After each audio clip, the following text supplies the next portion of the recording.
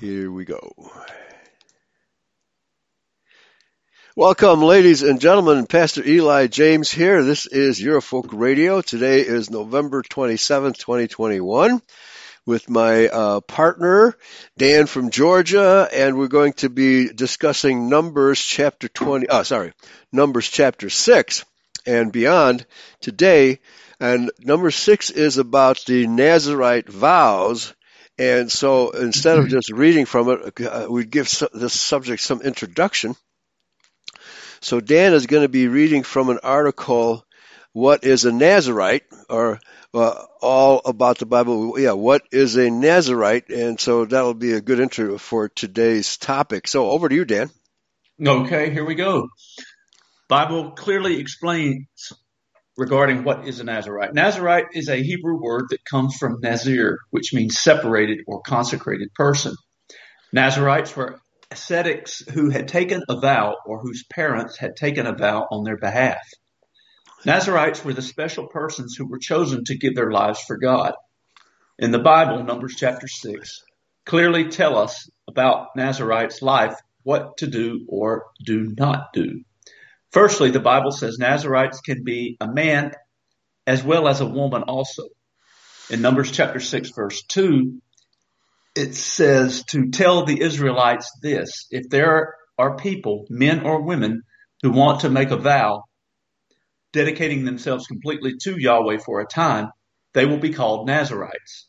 And in Numbers chapter 6, verses 3 through 5, here God gave some rules for them which they must follow. He shall separate himself from wine and strong drink. He shall not drink vinegar or wine, or vinegar of wine, or vinegar of strong drink, or liquor of grapes. He shall not eat ripe grapes or dried grapes. He shall eat nothing made of wine, from the kernels to the husk. He shall have no razor come upon his head during Nazariteship. He shall be holy, be defiled for the dead, even for father, mother, sister, or brother.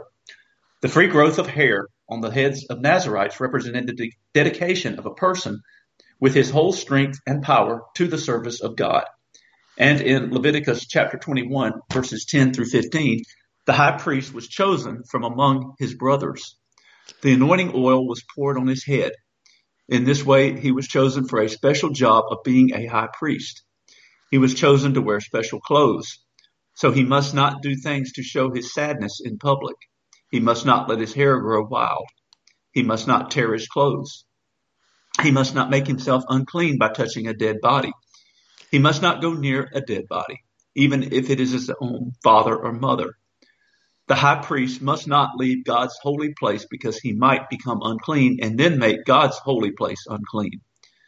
The anointing oil was poured on the high priest's head. This separated him from the rest of the people. I am the Lord. The high priest must marry a woman who is a virgin. He must not marry a woman who had sexual relations with any man.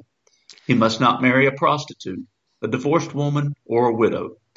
The high priest must marry a virgin from his own people. In this way, people will show respect for his children. I, Yahweh, have separated the high priest for his special work.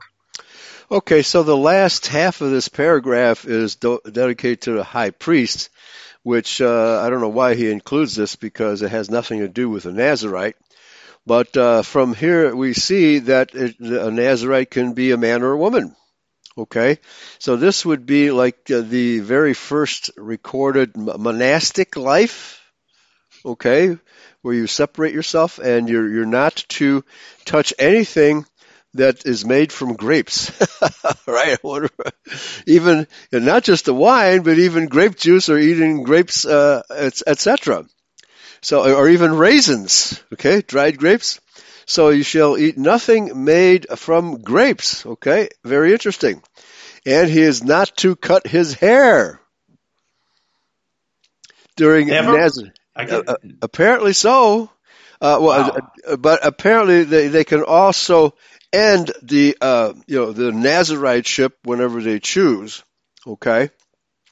And that's what Samson did when unintentionally when Delilah cut his hair, Well, he was drunk. Mm-hmm. Okay, so he broke one vow, namely getting drunk, and then she broke another vow for him by cutting his hair off. All right, very interesting. That's a tremendous story.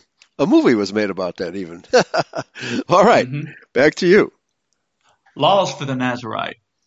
After the time of dedication is ended, Nazarites must go to the entrance of the meeting tent and give their offering to Yahweh. Their offering must be a 1-year-old lamb that has nothing wrong with it for a burnt offering, a 1-year-old female lamb that has nothing wrong with it for a sin offering, one ram that has nothing wrong with it for a fellowship offering, a basket of bread made without yeast bread, made with fine flour mixed with oil and wafers with oil spread on top, and the grain offerings and drink offerings that are part of these gifts. That's a lot of ritual to go through to become a Nazarite. Very interesting. Yeah. Yeah. So Who were the Nazarites in the yeah. Bible? In the Bible, we can see some Nazarites in the Old Testament, like Samson and Samuel, and in the New Testament, John the Baptist and Jesus Christ.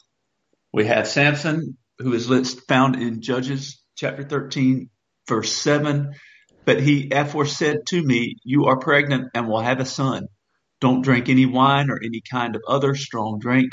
Don't eat any food that's unclean, because he will be dedicated to God in a special way. Then we have Samuel, 1 Samuel chapter 1, verse 11. Here Hannah takes a vow for a baby, and she made a special promise to God, and aforesaid, Lord, all-powerful, you can see how sad I am. Remember not to forget me. If you will give me a son, I will give him unto you. He will be yours his whole life. And as a Nazarite, he will not drink any wine or strong drink, and no one will ever cut his hair. Well, so you have to wonder, how long did his hair grow? I know, that's what I'm wondering here. Did they never get to cut their hair? Yeah, Lady Godiva length, right? Yeah. He must have had to, tie it in knots above his head, right? Yeah. To keep all that hair. Well, maybe he went bald early. Right? Okay. Two more. We have John the Baptist in Luke chapter 7, verse 33. John the Baptizer came and did not eat the usual food or drink wine. And then we have Jesus Christ, Matthew chapter 2, verse 23. He went to a town called Nazareth and lived there. Okay, now that's problematic there, because There's a lot of people who lived in Nazareth. Right, and they were not all Nazarite, but they were all Nazarenes. Mm-hmm. Okay? Those two words can't be conflated. A Nazarene is someone who lives in Nazareth or comes from Nazareth. A Nazarite is one who takes these special vows. That's the big difference. And I'm kind of disturbed. I've seen this more and more in the very first sentence of the third paragraph. Nazarites were the special persons who were chosen to give their lives for God. The author uses an apostrophe. It's not a possessive word. Okay, it's simply a plural. You should never. Yeah, I see this more and more. It's becoming more and more common. People are not using an apostrophe properly. An apostrophe is only used for possessive case. It's never used for a straight noun. Okay. So I don't know why this is happening, but I see it more and more, even in the prisoner mail that I get. They're using apostrophes before the S when it's totally unnecessary. It may cause confusion in certain instances, but obviously this is something, it's a bad habit that's coming out, probably from the lack of schooling, mm-hmm. proper schooling from the government schools. All right. So, folks, the apostrophe is for a possessive case. It's not to be used for plural. Period. Okay. Back to you. Let's get into, Numbers chapter 6. Numbers chapter 6. The Nazarite vow. And Yahweh spake unto Moses, saying, Speak unto the children of Israel, and say unto them, when either man or woman shall separate themselves to vow a vow of a Nazarite, to separate themselves unto Yahweh, he shall separate himself from wine and strong drink. and shall drink no vinegar of wine, or vinegar of strong drink. Neither shall he drink any liquor of grapes, nor eat moist grapes or dried. All the days of his separation shall he eat nothing that is made of the vine tree, from the kernels even to the husk. All the days of the vow of his separation there shall be no razor come upon his head, until the days be fulfilled, in which he separated himself unto Yahweh. He shall be holy, and shall let the locks of the hair of his head grow. All the days that he separate himself unto Yahweh, he shall come at no dead body. He shall not make himself unclean for his father, or for his mother, for his brother, or for his sister, when they die, because the consecration of God is upon his head. All the days of his separation he is holy unto Yahweh. And if any man die very suddenly by him, and he has defiled the head of his consecration, then he shall shave his head in the day of his cleansing. On the 7th day he shall shave it. And on the 8th day he shall bring 2 turtles or 2 pigeons to the priest, to the door of the tabernacle of the congregation. And the priest shall offer the one for a sin offering, and the other for a burnt offering, and make an atonement for him, for that he sinned by the dead, and shall hallow his head that same day. And he shall consecrate unto Yahweh the days of his separation, and shall bring a lamb of the first year for a trespass offering. But the days that were before shall be lost, because his separation was defiled. Okay. And this is the law of the Nazarite. When the days of his separation are fulfilled, he shall be brought unto the door of the tabernacle of the congregation. And he shall offer his offering unto Yahweh, 1 he-lamb of the first year without blemish for a burnt offering, and 1 ewe-lamb of the first year without blemish for a sin offering, and 1 ram without blemish for peace offerings, and a basket of unleavened bread, cakes of fine flour mingled with oil, and wafers of unleavened bread anointed with oil, and their meat offering, and their drink offerings. And the priest shall bring them before Yahweh, and he shall offer his sin offering, and his burnt offering. And he shall offer the ram for a sacrifice of peace offerings unto Yahweh, with the basket of unleavened bread. The priest shall offer also his meat offering and his drink offering. Okay, so we see that the separation unto Yahweh is not necessarily separation from society, but apparently because John the Baptist was baptizing people, all right? So, and these other 2, Samuel and Samson, were intermingling with society. It's just that everybody saw, oh, this guy got really long hair. He must be a Nazarite. Okay. So, but nevertheless, this special dedication, this special separation is not separation from society at large, from other Israelites. Okay.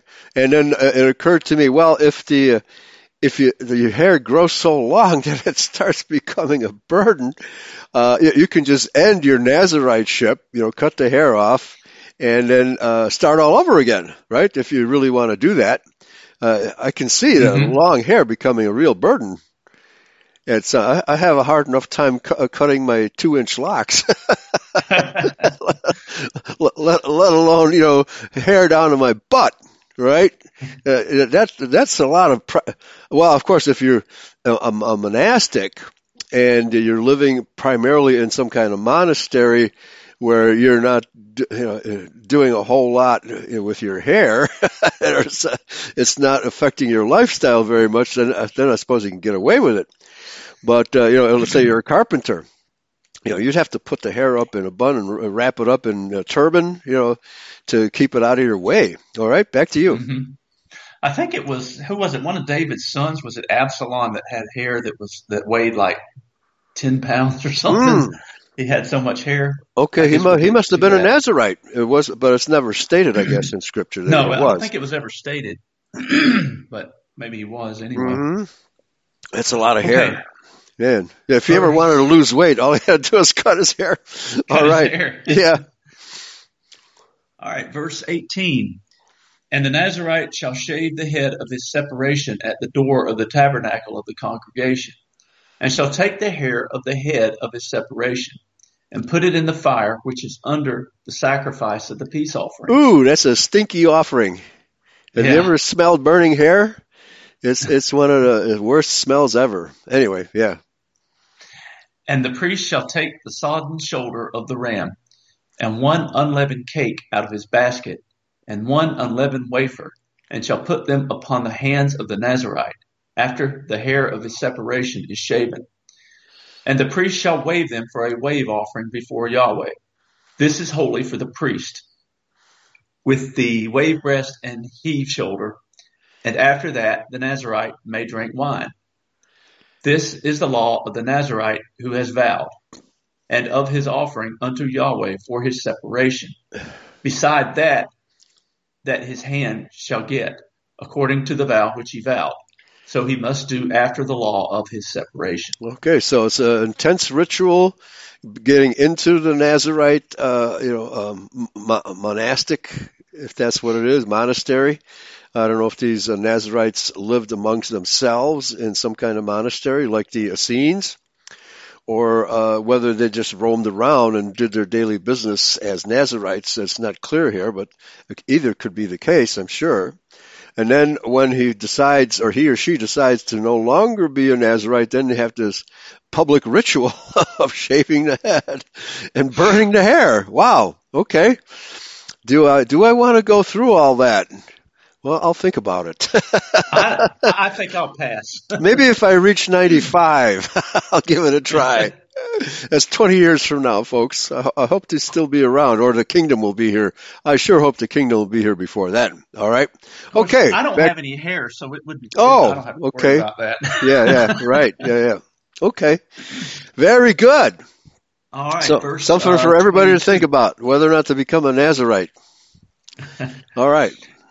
And Yahweh spake unto Moses, saying, Speak unto Aaron and unto his sons, saying, On this wise ye shall bless the children of Israel, saying unto them, Yahweh bless thee and keep thee. Yahweh make his face shine upon thee and be gracious unto thee. Yahweh lift up his countenance upon thee and give thee peace. And they shall put my name upon the children of Israel, and I will bless them.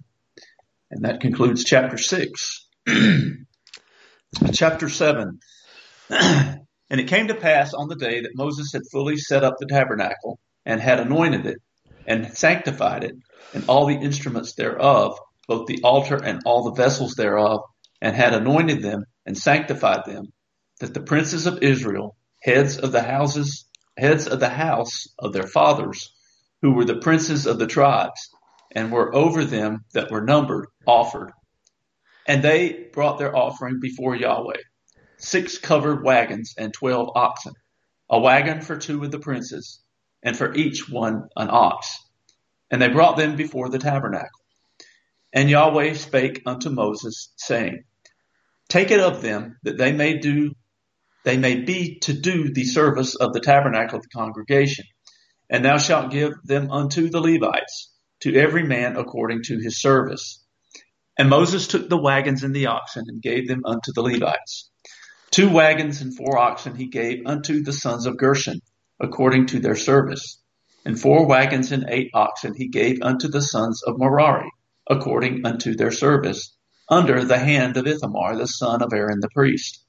But unto the sons of Kohath he gave none, because the service of the sanctuary belonging unto them was that they should bear upon their shoulders. And the princes offered for dedicating of the altar in the day that it was anointed. Even the princes offered their offering before the altar. And Yahweh said unto Moses, They shall offer their offering, each prince on his day, for the dedicating of the altar. Okay, so we see that the so-called princes and even the kings of Israel, they could offer sacrifices on their own behalf, with their personal altar, or with a even a public altar, I believe. But they cannot perform the function of the Levitical priesthood. That is forbidden for them to do. And there's at least 2 kings of Israel who attempted to do that. And one of them, his hand shriveled up. Mm-hmm. Right? So here we have a complete separation of the priesthood from the kingship. Okay, which is probably where our Constitution gets the notion of the separation of powers. Okay, so so the separation of powers is biblical, folks. But in the Constitution, it says the government has no authority to tell you how to practice your religion. It does not give the authority to the government to tell you to practice or not, which is what they're falsely doing today. Okay, and this is just another attempt to curtail Christianity. Back to you. Mm-hmm. Verse 12. And he that offered his offering the first day was Nashon, the son of Amminadab, of the tribe of Judah. And his offering was 1 silver charger. The weight thereof was 130 shekels. 1 silver bowl of 70 shekels, after the shekel of the sanctuary. Both of them were full of fine flour mingled with oil for a meat offering. 1 spoon of 10 shekels of gold, full of incense. 1 young bullock, 1 ram, 1 lamb of the first year for a burnt offering. 1 kid of the goats for a sin offering.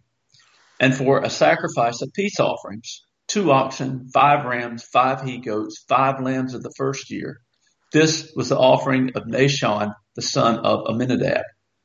On the second day, Nathaniel, the son of Zuar, prince of Issachar, did offer. He offered for his offering 1 silver charger, the weight whereof was 130 shekels, 1 silver bowl of 70 shekels, after the shekel of the sanctuary, both of them full of fine flour mingled with oil for a meat offering. 1 spoon of gold of 10 shekels, full of incense. 1 young bullock, 1 ram, 1 lamb of the first year for a burnt offering. 1 kid of the goats for a sin offering. And for a sacrifice of peace offerings, 2 oxen, 5 rams, 5 he-goats, 5 lambs of the first year. This was the offering of Nathaniel, the son of Zuar. On the third day, Eliab, the son of Helon, prince of the children of Zebulun, did offer. His offering was 1 silver charger, the weight whereof was 130 shekels, 1 silver bowl of 70 shekels, after the shekel of the sanctuary, both of them full of fine flour mingled with oil for a meat offering. 1 golden spoon of 10 shekels full of incense. 1 young bullock, 1 ram, 1 lamb of the first year for a burnt offering. 1 kid of the goats for a sin offering. And for a sacrifice of peace offerings, 2 oxen, 5 rams, 5 he-goats, 5 lambs of the first year. This was the offering of Eliab, the son of Helon. On the fourth day, Eliezer, the son of Shedeur, prince of the children of Reuben, did offer. His offering was 1 silver charger of the weight of 130 shekels, 1 silver bowl of 70 shekels, after the shekel of the sanctuary, both of them full of fine flour mingled with oil for a meat offering. 1 golden spoon of 10 shekels, full of incense. 1 young bullock, 1 ram, 1 lamb of the first year for a burnt offering. 1 kid of the goats for a sin offering. And for a sacrifice of peace offerings, 2 oxen, 5 rams, 5 he-goats, 5 lambs of the first year. This was the offering of Eliezer, the son of Shedeur. On the 5th day, Shelumiel, the son of Zurishaddai, prince of the children of Simeon, did offer. His offering was 1 silver charger, the weight whereof was 130 shekels, 1 silver bowl of 70 shekels, after the shekel of the sanctuary, both of them full of fine flour mingled with oil for a meat offering.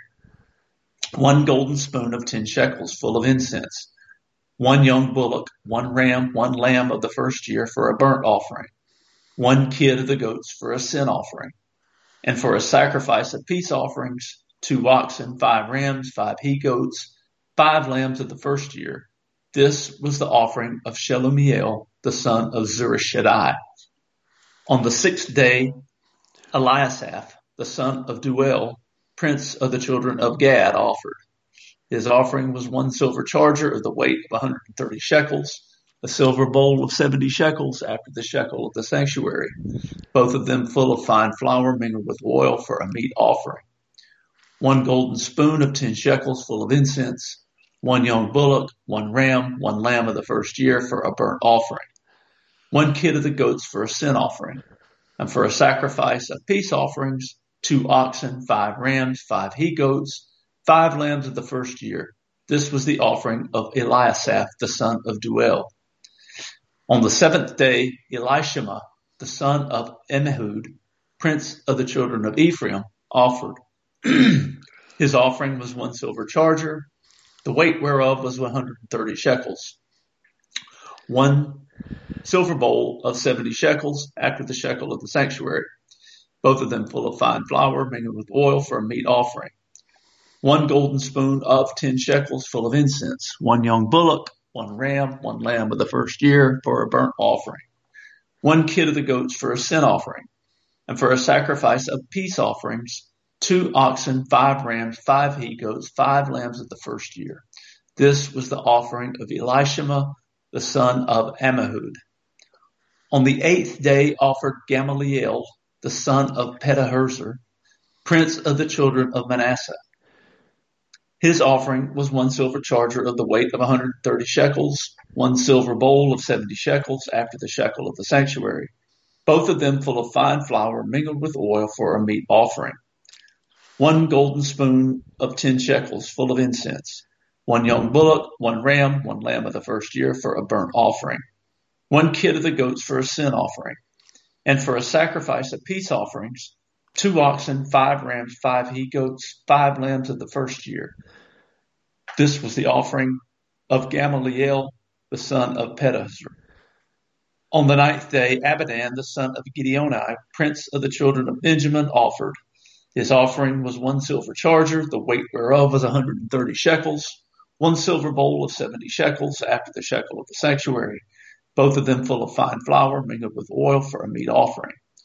1 golden spoon of 10 shekels full of incense, 1 young bullock, 1 ram, 1 lamb of the first year for a burnt offering, 1 kid of the goats for a sin offering, and for a sacrifice of peace offerings, 2 oxen, 5 rams, 5 he-goats, 5 lambs of the first year. This was the offering of Abidan, the son of Gideoni. On the 10th day, Ahiezer, the son of Ammishaddai, prince of the children of Dan, offered. His offering was 1 silver charger, the weight whereof was 130 shekels, 1 silver bowl of 70 shekels, after the shekel of the sanctuary, both of them full of fine flour mingled with oil for a meat offering, 1 golden spoon of 10 shekels full of incense, 1 young bullock, 1 ram, 1 lamb of the first year for a burnt offering, 1 kid of the goats for their sin offering, and for a sacrifice of peace offerings, 2 oxen, 5 rams, 5 he-goats, 5 lambs of the first year. This was the offering of Ahiezer, the son of Ammishaddai. On the 11th day, Pagiel, the son of Ochran, prince of the children of Asher, offered. His offering was 1 silver charger, the weight whereof was 130 shekels, 1 silver bowl of 70 shekels, after the shekel of the sanctuary, both of them full of fine flour mingled with oil for a meat offering, 1 golden spoon of 10 shekels full of incense, 1 young bullock, 1 ram, 1 lamb of the first year for a burnt offering, 1 kid of the goats for a sin offering, and for a sacrifice of peace offerings, 2 oxen, 5 rams, 5 he-goats, 5 lambs of the first year. This was the offering of Pagiel, the son of Ochran. On the 12th day, Ahira, the son of Enan, prince of the children of Naphtali, offered. His offering was 1 silver charger, the weight whereof was 130 shekels, 1 silver bowl of 70 shekels, after the shekel of the sanctuary, both of them full of fine flour mingled with oil for a meat offering, 1 golden spoon of 10 shekels full of incense, 1 young bullock, 1 ram, 1 lamb of the first year for a burnt offering, 1 kid of the goats for a sin offering, and for a sacrifice of peace offerings, 2 oxen, 5 rams, 5 he-goats, 5 lambs of the first year. This was the offering of Ahira, the son of Enan. This was the dedication of the altar, in the day when it was anointed by the princes of Israel. 12 chargers of silver, 12 silver bowls, 12 spoons of gold, each charger of silver weighing 130 shekels, each bowl 70. All the silver vessels weighed 2,400 shekels, after the shekel of the sanctuary. The golden spoons were 12, full of incense, weighing 10 shekels apiece, after the shekel of the sanctuary. All the gold of the spoons was 120 shekels.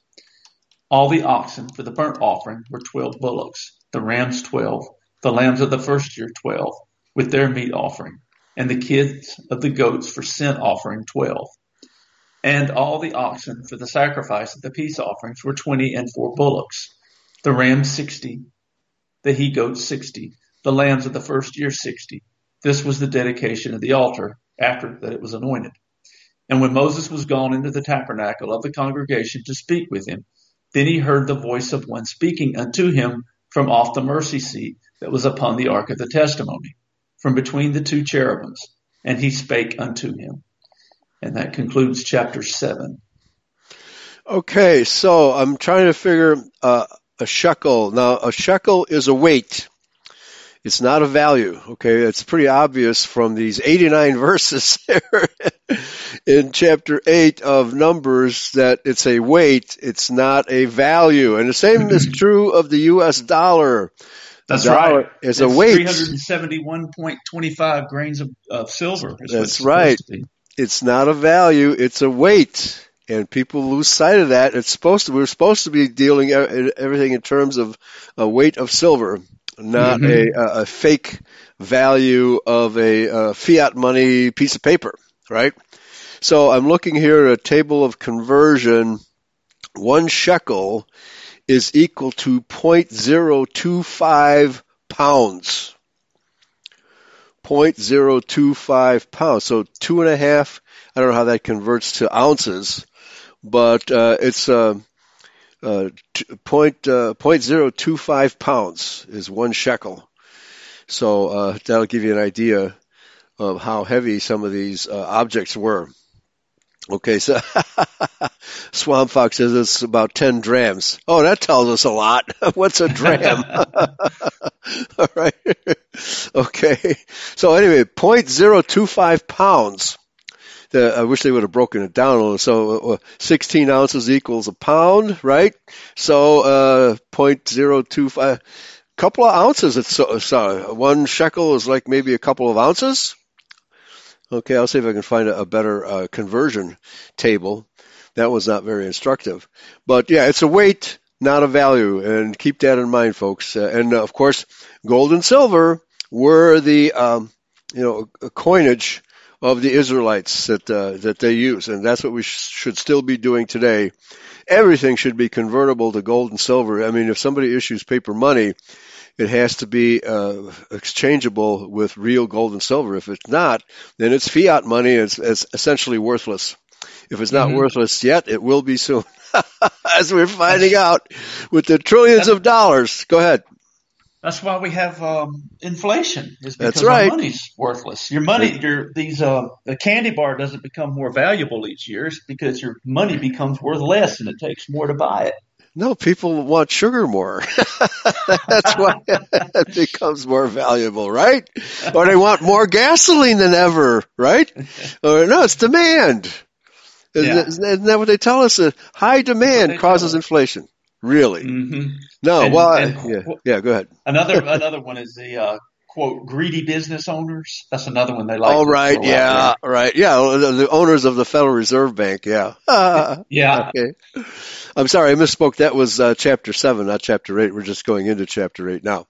So folks, so all 12 tribes had to basically provide half a ton of goods in terms of silver and gold and other goods for the dedication of the temple, and to make the priesthood feel comfortable, right? I would be comfortable surrounded all by this old gold and silver and fine flour and oil and all that kind of stuff. But of course, they were the people who were to take care of the temple and perform all the sacrifices. So it didn't really belong to them. It was available for their use. They're renting it from Yahweh, okay, and from the children of Israel. Okay, back to you, chapter 8. Chapter 8, Numbers. And Yahweh spake unto Moses, saying, Speak unto Aaron, and say unto him, When thou lightest the lamps, the 7 lamps shall give light over against the candlestick. And Aaron did so. He lighted the lamps thereof over against the candlestick, as Yahweh commanded. And this work of the candlestick was of beaten gold. Unto the shaft thereof, unto the flowers thereof, was beaten work, according to unto the pattern which Yahweh had showed Moses. So he made the candlestick. And Yahweh spake unto Moses, saying, Take the Levites from among the children of Israel and cleanse them. And thus shalt thou do unto them, to cleanse them. Sprinkle water of purifying upon them, and let them shave all their flesh, and let them wash their clothes, and so make themselves clean. Then let them take a young bullock with his meat offering, even fine flour mingled with oil, and another young bullock shalt thou take for a sin offering. And thou shalt bring the Levites before the tabernacle of the congregation. And thou shalt gather the whole assembly of the children of Israel together. And thou shalt bring the Levites before Yahweh. And the children of Israel shall put their hands upon the Levites. And Aaron shall offer the Levites before Yahweh for an offering of the children of Israel, that they may execute the service of Yahweh. And the Levites shall lay their hands upon their heads of the bullocks. And thou shalt offer the one for a sin offering, and the other for a burnt offering, unto Yahweh, to make an atonement for the Levites. And thou shalt set the Levites before Aaron, and before his sons, and offer them for an offering unto Yahweh. Hey, wait a minute. The Levites aren't supposed to sin, right? Okay, but they do, obviously, so they had to make an atonement for the Levites. That's a lot of dead animals. Yeah. But they were all eaten up, except for the ones that were burnt. Right? Yeah. Okay. All right. Oh, by the way, I looked up conversion from shekels to ounces, and it says here that 1 shekel is 0.4 ounces, and 50 shekels is 20 ounces. So there's a 5-to-2 ratio between shekels and ounces. So if you ever need to do a conversion, folks, it's 5 shekels to 2 ounces. There you go. Back to you. I think when the Coinage Act of 1792 was enacted, there was the ratio of silver to gold was 16-1. Okay. That's what it was. Yeah, interesting. Yeah, it was then, yeah. Probably hasn't deviated much over time, but the value of those two metals always changes back and forth depending on how much is in circulation, how much is mined, et cetera, et cetera. So that fluctuates. So, but so they were correct though in making the dollar defined by one metal, not both. Although you're right, the conversion from in fact the Rothschilds have manipulated the conversion rate from one country to another, right? So if you get $10 for an ounce of silver here in America, and you can get $20 for an ounce of silver in India, well, then you ship the silver to India and get $20 in their currency, and you keep doing that and double your money. That's called the exchange rate. That the Rothschilds do this every single day to make various currencies fluctuate all the time. Back to you. It's a scam, folks. It's a total scam. It really is. Yep. Okay, verse 14. Thus shalt thou separate the Levites from among the children of Israel, and the Levites shall be mine. And after that shall the Levites go in to do service of the tabernacle of the congregation, and thou shalt cleanse them, and offer them for an offering. For they are wholly given unto me from among the children of Israel. Instead of such as open every womb, even instead of the firstborn of all the children of Israel, have I taken them unto me. For all the firstborn of the children of Israel are mine, both man and beast. On the day that I smote every firstborn in the land of Egypt, I sanctified them for myself. And I have taken the Levites for all the firstborn of the children of Israel. And I have given the Levites as a gift to Aaron and to his sons from among the children of Israel, to do the service of the children of Israel in the tabernacle of the congregation, and to make an atonement for the children of Israel, that there be no plague among the children of Israel, when the children of Israel come nigh unto the sanctuary. Okay. Yeah, this all reminds me of Moses' wife. I forget her name. And she was not a black woman. She was a child of Midian, who was the daughter of Abraham and Keturah. Okay, so she was a pure Adamite, white woman. And for some reason, Moses did not want to circumcise his son, and so she did it in his place. after cutting off the foreskin, I don't know, I think she threw it on the ground and said, Yahweh is a bloody God. And she was right. Some other God would have struck her dead for saying such thing, but it was true. Okay. Mm-hmm. Blood. I mean, everything. I mean, the blood sacrifices of all these creatures are enormous. I mean, there's rivers of blood, all designed to take our sin away. Okay. But no longer. I'm glad that all this blood ritual business is over with. Oh, yeah. Yeah. Gosh. Okay. I would hate to have to do that. Yeah, right. And can you imagine? Well, you were talking about billions of Israelites now, right? Mm-hmm. Oh, man. Yeah. So just for just cleaning that mess up would require rivers of water. All right. Literally. Literally. Yeah. Okay. All right. Back to you. All right. Verse 20. And Moses and Aaron and all the congregation of the children of Israel did to the Levites according unto all that Yahweh commanded Moses concerning the Levites. So did the children of Israel unto them. And the Levites were purified, and they washed their clothes, and Aaron offered them as an offering before Yahweh. And Aaron made an atonement for them to cleanse them. And after that went the Levites in to do their service in the tabernacle of the congregation before Aaron and before his sons. As Yahweh had commanded Moses concerning the Levites, so did they unto them. And Yahweh spake unto Moses, saying, This is that belongeth unto the Levites. From 25 years old and upward, they shall go in to wait upon the service of the tabernacle of the congregation.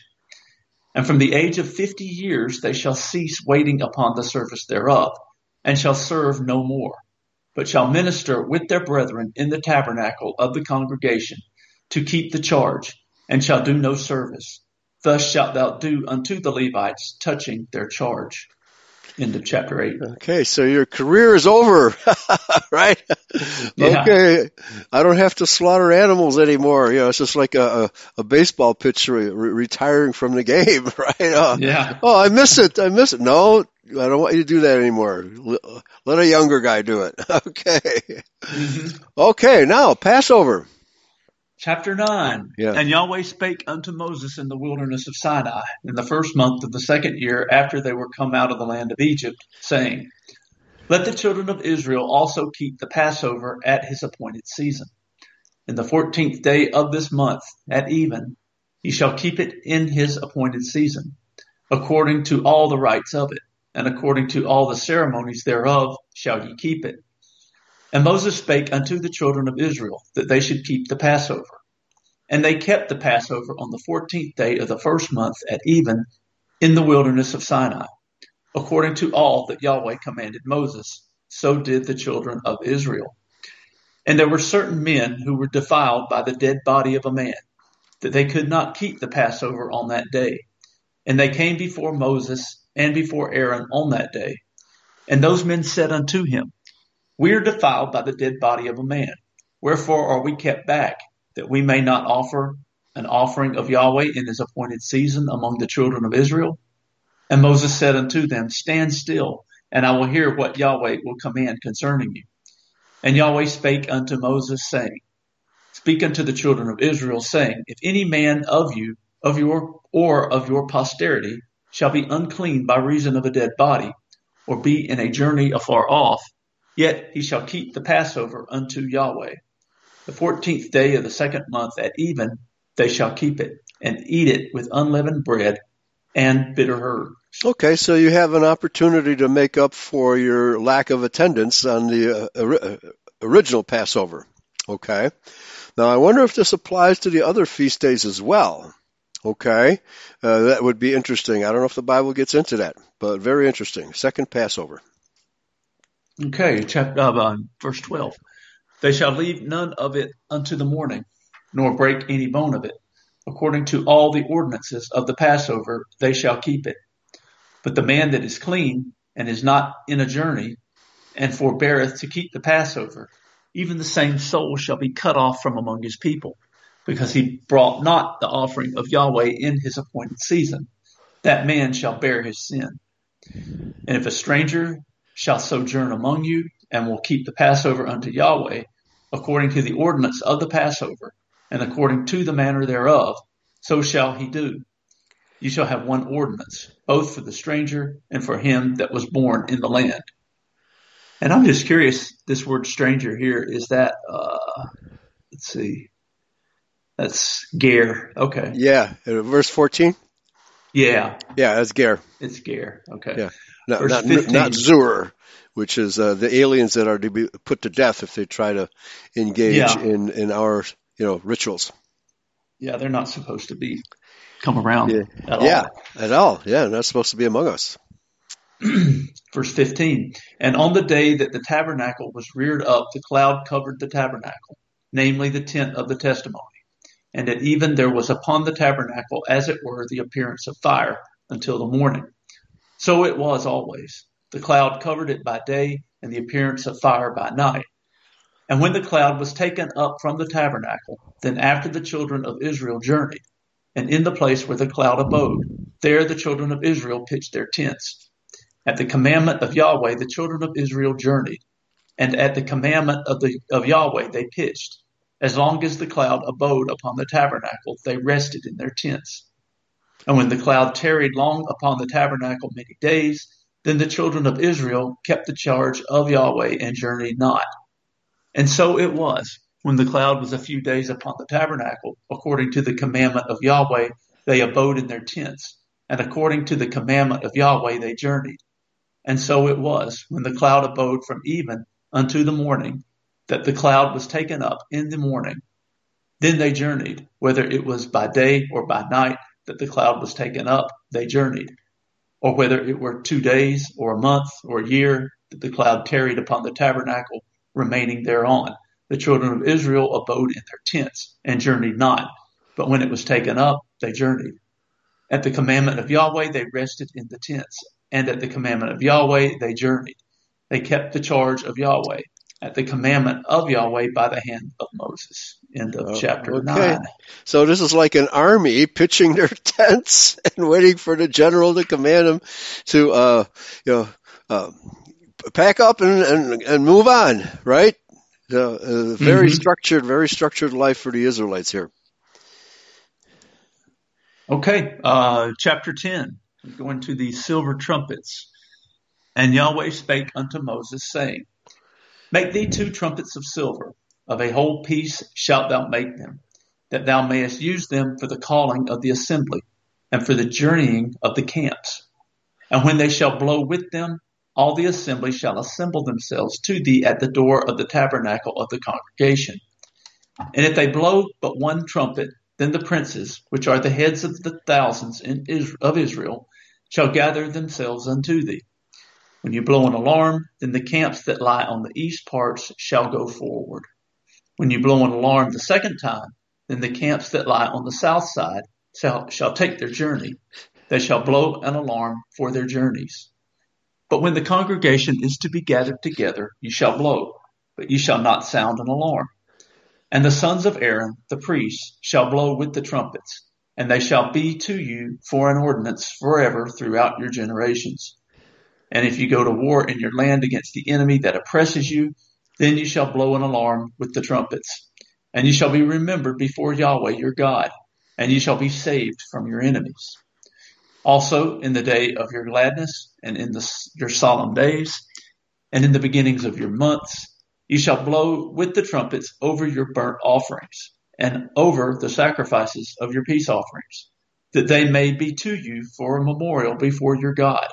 I am Yahweh your God. And it came to pass on the 20th day of the second month in the second year, that the cloud was taken up from off the tabernacle of the testimony. And the children of Israel took their journeys out of the wilderness of Sinai, and the cloud rested in the wilderness of Paran. And they first took their journey according to the commandment of Yahweh by the hand of Moses. In the first place went the standard of the camp of the children of Judah according to their armies. And over his host was Nahshon, the son of Amminadab. And over the host of the tribe of the children of Issachar was Nethaneel, the son of Zuar. And over the host of the tribe of the children of Zebulun was Eliab, Eliab the son of Helon. And the tabernacle was taken down, and the sons of Gershon and the sons of Merari set forward, bearing the tabernacle. And the Mm-hmm. standard of the camp of Reuben set forward according to their armies. And over his host was Elizur the son of Shedeur. And over the host of the tribe of the children of Simeon was Shalumiel the son of Zurishaddai. And over the host of the tribe of the children of Gad was Eliasaph the son of Duel. And the Kohathites set forward, bearing the sanctuary, and the other did set up the tabernacle against they came. And the standard of the camp of the children of Ephraim set forward according to their armies. And over his host was Elishama, the son of Ammihud. And over the host of the tribe of the children of Manasseh was Gamaliel, the son of Pedazur. And over the host of the tribe of the children of Benjamin was Abidan, the son of Gideoni. And the standard of the camp of the children of Dan set forward, which was the reward of all the camps throughout their hosts. I think it means rearward. Is this a misspelling? Reward, R-E-R-E-W-A-R-D. Yeah, that's a very unusual reward. Primitive root to gather for any purpose, hence to receive, take away, remove, destroy. No, it doesn't mean, that's a very unusual word. It's a osoph in the Hebrew. Okay. Never heard that word before. Okay, back to you. All right. Let's see. And over his host was Ahiezer, the son of Ammishaddai. And over the host of the tribe of the children of Asher was Pagiel, the son of Ochran. And over the host of the tribe of the children of Naphtali was Ahira, the son of Enan. Thus were the journeyings of the children of Israel according to their armies when they set forward. And Moses said unto Hobab, the son of Raguel the Midianite, Moses' father-in-law, we are journeying unto the place of which Yahweh said, I will give it you. Come thou with us, and we will do thee good. For Yahweh has spoken good concerning Israel. And he said unto him, I will not go, but I will depart to my own land and to my kindred. And he said, leave us not, I pray thee, for as much as thou knowest how we are to encamp in the wilderness, and thou mayest be to us instead of eyes. And Okay. it shall be. Yeah, sorry to interrupt here, because there's a lot of confusion. People assume that Ruel, here it's pronounced or spelled Raguel, but it's usually spelled and pronounced Ruel, okay, which means friend of God. Ruel, the name of Moses' father-in-law, who was a Midianite, also of an Edomite and an Israelite, Raguel, Ruel. So they're not the same person, okay? The name applies to a certain Edomite and applies to a certain Midianite, namely Moses' father-in-law. They are not the same person, all right? There's a lot of confusion about that. And typically the Judeos say, oh, well, Moses' father-in-law was an Edomite. No, he wasn't. He was a Midianite. Okay, back to you. By the way, you're doing very well with these names, these Hebrew names. I'm not going to dispute your pronunciation of any of them. Okay. You're right. Whatever it is, you're right. Okay. Back to you. All right. All right. Verse 31, and he said, leave us not, I pray thee, for as much as thou knowest how we are to encamp in the wilderness, and thou mayest be to us instead of eyes. And it shall be, if thou go with us, it shall be that what goodness Yahweh shall do unto us, the same will we do unto thee. And they departed from the mount of Yahweh 3 days' journey. And the ark of the covenant of Yahweh went before them in the 3 days' journey to search out a resting place for them. And the cloud of Yahweh was upon them by day when they went out of the camp. And it came to pass when the ark set forward that Moses said, rise up, Yahweh, and let thine enemies be scattered, and let them that hate thee flee before thee. And when it rested, he said, return, O Yahweh, unto the many thousands of Israel. All right. End of chapter 10. Okay. Now, the wilderness of Paran. It's come out recently in the last few years that the true location of Mount Sinai is in Saudi Arabia. Many Bible scholars have falsely placed it to the northwest of Judea, okay, or in the vicinity of Judea, close by. No, they were traveling south and south by southeast along the border of what is today Saudi Arabia. And indeed, where is the wilderness of Paran is the question I put in the, what do you call it? The search engine? Search engine, Microsoft Bing in this case. The wilderness of Paran entirely Transjordan, east of the Arabah Valley. The wilderness of Paran is adjacent to the land of Midian, 1 Kings 11:18. The land of Midian is located at the modern Al-Bad in North Saudi Arabia, okay? The wilderness of Paran is usually misplaced in the modern Sinai Desert northwest of Eilat, okay? So they were traveling south by southeast, okay? And that's where all of the, what do you call it, the footprints of the Israelites going all the way down to the tip of Arabia and back up the coast on the far east side and back west toward Sinai, okay? So all of these events took place in what is today called Saudi Arabia, and that's where the pillars set up by, I forget which king of Israel. I think it was actually by, the name's Solomon, if I'm not mistaken. Pillars from the crossing point across the Sea of Reeds from Egypt to Arabia, okay? So this is all south, very much south of modern Judea, okay? So the historians have gotten this all wrong, but it's come out recently that all of these places, that's where the split rock where the water gushed forth was found, the burnt top of the mountain there, which of course Yahweh rested there, and the burning heat of his presence scalded the top of that mountain. It's all there. It's all historical stuff.